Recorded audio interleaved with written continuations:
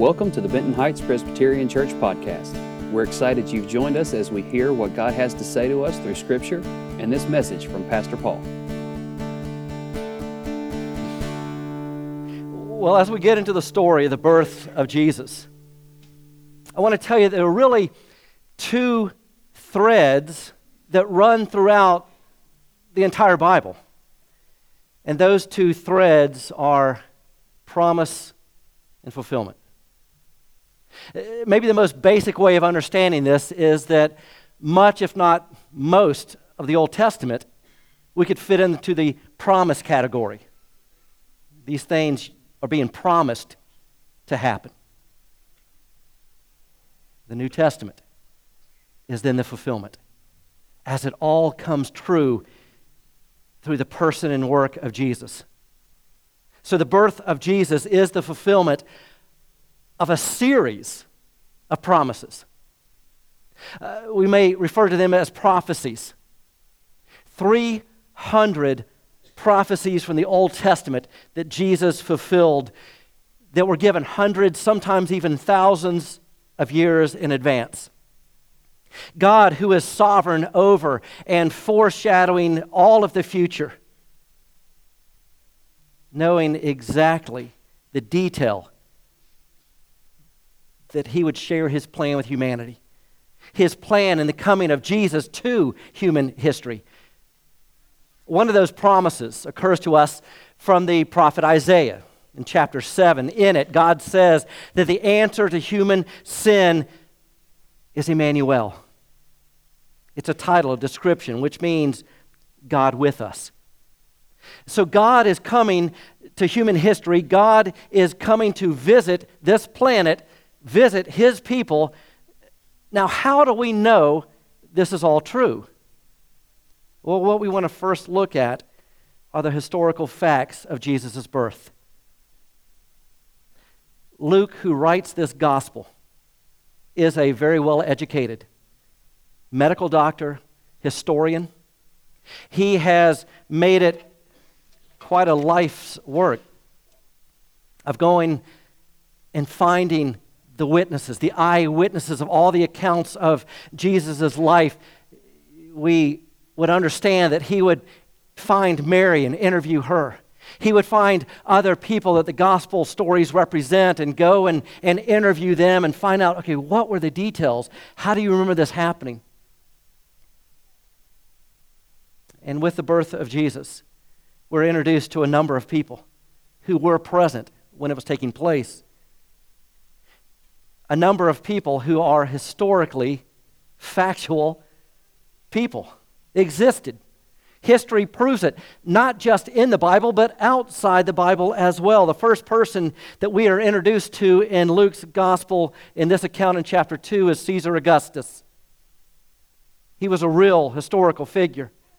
Luke says that Jesus was born when Caesar Augustus was ruling.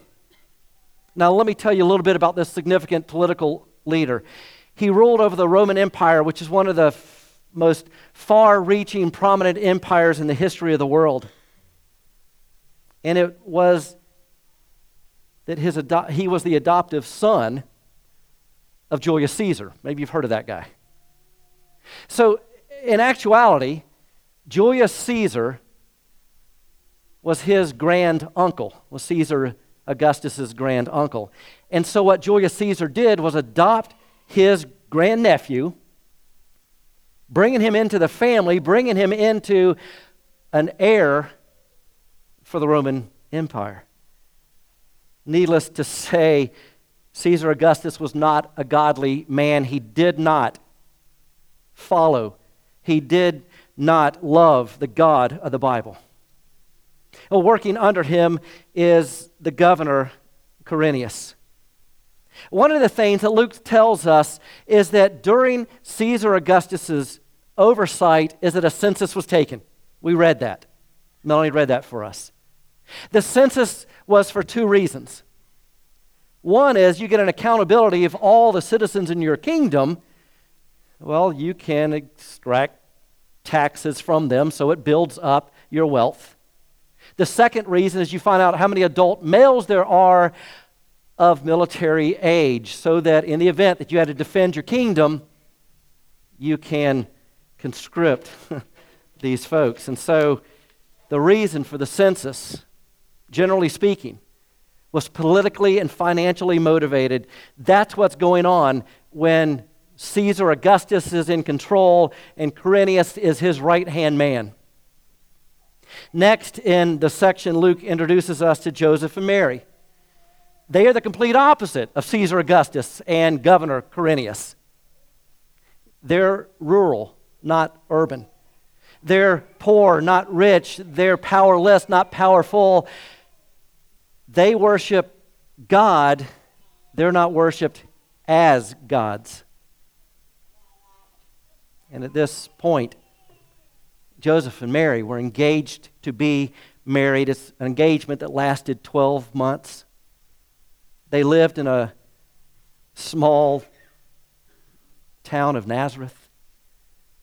Joseph is a man whose work is as a carpenter. So picture a guy with calloused hands used to swinging a mallet, a hammer. Joseph has a hard job, but he's working at it. And he's hoping to marry the girl of his dreams, and God showed up through the angel Gabriel and announced to them previously, Mary, God has found favor with you. You are going to have the promise of Isaiah in you by the Holy Spirit. Even though you're a virgin, you are going to be with child by the Holy Spirit and give birth as a miracle to this Emmanuel. Mary must have been despised by her community. Who would ever believe such a story? Once Joseph believed, and he had to tell it to others, yeah, I believe Mary. What a fool he must have been seen as. Nonetheless, they loved one another. They were devoted to God. They trusted God. They loved God. They were ready to serve God. They were willing to be called by God. And so she's pregnant. And they have not yet consummated their marriage. And it comes to pass that the census is to be taken. And through the male lineage, every family must go to their town of origin to register. Now, Joseph is from the line of David, King David, heralded King David from the Old Testament. King David began as a little shepherd boy in Bethlehem. He grew up in Bethlehem. Even as he became king, family reunions were going to happen in Bethlehem. And so being a descendant out of Bethlehem, Joseph in that line, he's ordered, along with Mary, to leave Nazareth and make a roughly 90-mile journey. The problem is, as one translation puts it, she is now great with child. She's ready to have a baby. Now, any of you women who have been at that point, about to give birth, last thing you'd want to do is a 90-mile walk through the wilderness. To give birth to God, nonetheless. That's a terrifying prospect. But God, in His sovereignty, needs to get this couple from Nazareth to Bethlehem to fulfill the promises of Scripture. That the Messiah was to be born in Bethlehem. So they make the journey. They start that 90-mile journey. Maybe she's on the back of an animal. We always guess that. We always see that in Christmas cards. We don't know that to be true. Scripture doesn't tell us. However she got there. And she didn't give birth along the way. That wasn't part of God's plan. She wasn't supposed to. Even though there would have been bumps and ruts and twists and turns in that road, whether she was on an animal or walking by foot, or however she got there. They actually arrive in Bethlehem, and lo and behold, Mary gives birth to Jesus. Now, they're not the only ones who are from the line of David, having to go to Bethlehem, so the streets are filled, the town is filled, the inns are filled. There's no room to rent. And so as the story is told, she gives birth. And Jesus is placed in a manger, a stable, a feeding trough. Jesus is born, laid in a feeding trough. The King of Kings and Lord of Lords, and his first throne is among the animals.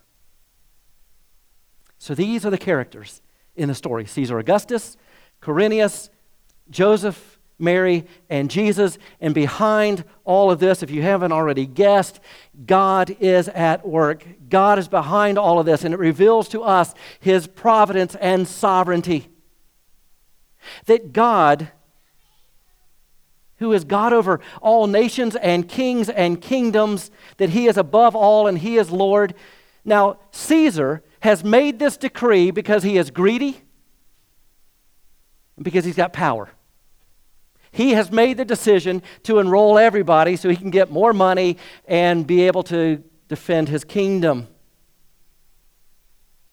And yet God used that decree of Caesar Augustus to fulfill prophecy. And so behind all of this, God is working it out so that the virgin would give birth to Emmanuel, God with us, in the town of Bethlehem. So this is historical truth. Christianity is rooted in the person and work of Jesus and in historical facts. These are historical facts. They are summarized and recounted even by those who are not Christian historians living at the time. And my guess is that most of us, if not all of us, are familiar with these historical facts. If nothing else, every Christmas you turn on TV and you see the Peanuts cartoon character, but what does Linus always lead us to? It's the nativity scene. Mary, Joseph, baby Jesus in the manger, all the animals, yeah, they're there. We see it every Christmas. Now, these historical facts are important. They're very important. But they really aren't all that meaningful unless we proceed from the historical to the theological. In other words, what do they mean? What is God doing? What is God accomplishing and achieving through the birth of Jesus? Why is Jesus born? And to answer that, I'll give you one word: incarnation. It's a Latin word that means in the flesh. It is the doctrine of incarnation is the doctrine that God, who is spirit, took upon himself human form and comes as the man, Jesus Christ. That means he was God in the beginning. And the Gospel of John would tell us that Jesus, in fact, was God. And God put on flesh. He became a man. The man, Jesus Christ, that's what incarnation means. The Creator entered creation. He took on flesh and entered into life on earth to live among us. That's what it means to call him Emmanuel, God with us. You see, no other religion in the world is based upon a God who leaves his throne and stoops to our level. Every other religion is trying to be good enough to merit God's attention. But the God of the Bible doesn't come to us, form a relationship with us, and love us because we're good enough. He does all of that because he is good. So the historical is Jesus is born. The theological is incarnation. What it means that God has entered into human history Lastly, then, what are the practical implications of all of this for you and me? What does this mean with my life and your life? There's much more that could be said, but let me give you a couple of ideas. First of all, what it tells us is that Jesus is like us. This is how it's going to change our lives. Let me read to you from the New Testament this passage from Hebrews. The writer says, "For we do not have a high priest who is," that's speaking of Jesus, "we do not have a high priest who is unable to sympathize with our weaknesses, but one who in every respect has been tempted as we are, yet without sin. Let us then with confidence draw near to the throne of grace that we may receive mercy and find grace to help in time of need." Jesus is like us. You see, in other religions, the concept of God is that he is far away. He's distant. And he sure is not going to get involved in this world. The life of sin and sinners on this earth are just too much of a mess and uncomfortable and painful and despicable. So God isn't going to get involved. He may send an angel, he may drop down a command from on high, but he's not going to come down. But the story of the incarnation is that he did. His name is Jesus. What this means is that none of us can look to Jesus and say, "You don't understand, Jesus. You don't know what it's like to grow up. You don't know what it's like to be a teenager. You don't have family that's turned their back on you and friends betray you. You don't know what it's like to be homeless, poor, mocked, lied to, beaten, abused, arrested, suffering, dying." And Jesus would say, "Actually, I do. I do know what it's like to experience every bit of that." And in connecting to this Hebrews passage, Jesus is also our high priest. Now, the high priest in the Jewish faith was the holiest man there. There's only one high priest at a time. And the purpose of the high priest, of all the priests, but the high priest in particular, was to represent God to the people, God's love to the people, and to bring the sins of the people before God to be forgiven. Jesus is our great high priest. He's the one who bridges that gap. He's the only one that we need. So the first comfort is Jesus is like us. But if Jesus were just like us, that in and of itself would not be helpful because it couldn't affect change. If he is no more than you and me as a 100% human, there's not a whole lot that he can do for us. So let me confuse you. Jesus is like us, but Jesus is also unlike us. And I'll try to clarify that. Going back to Hebrews, another passage. "For it was indeed fitting that we should have such a high priest, holy, innocent, unstained, separated from sinners, and exalted above the heavens. He has no need, like human high priests, who offer sacrifices daily, first for his own sins and then for those of the people. Since he," that is Jesus Christ, "did this once for all sacrifice when he offered up himself." So how Jesus is like us is that he has experienced everything that we have. How he's unlike us is that he doesn't sin when he is tempted. Was he tempted? Yes. Did he sin? No. And that's where his life is different than us. And every time then that we are tempted, we can come to Him.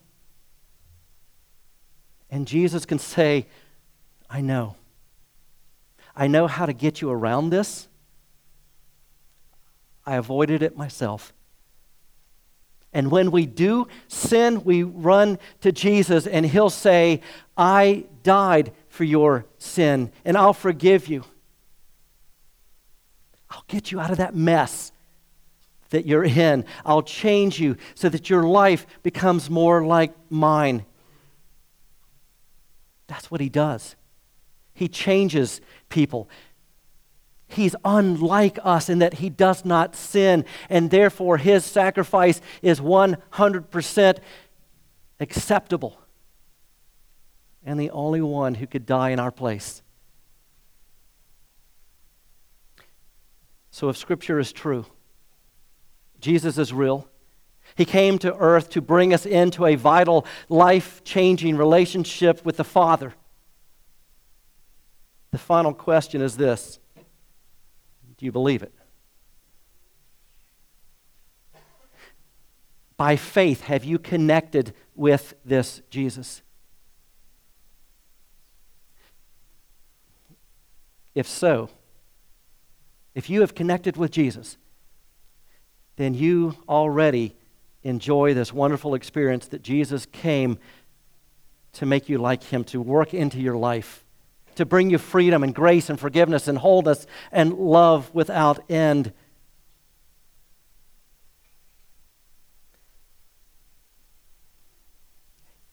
He wants to take your sin and replace it with His righteousness.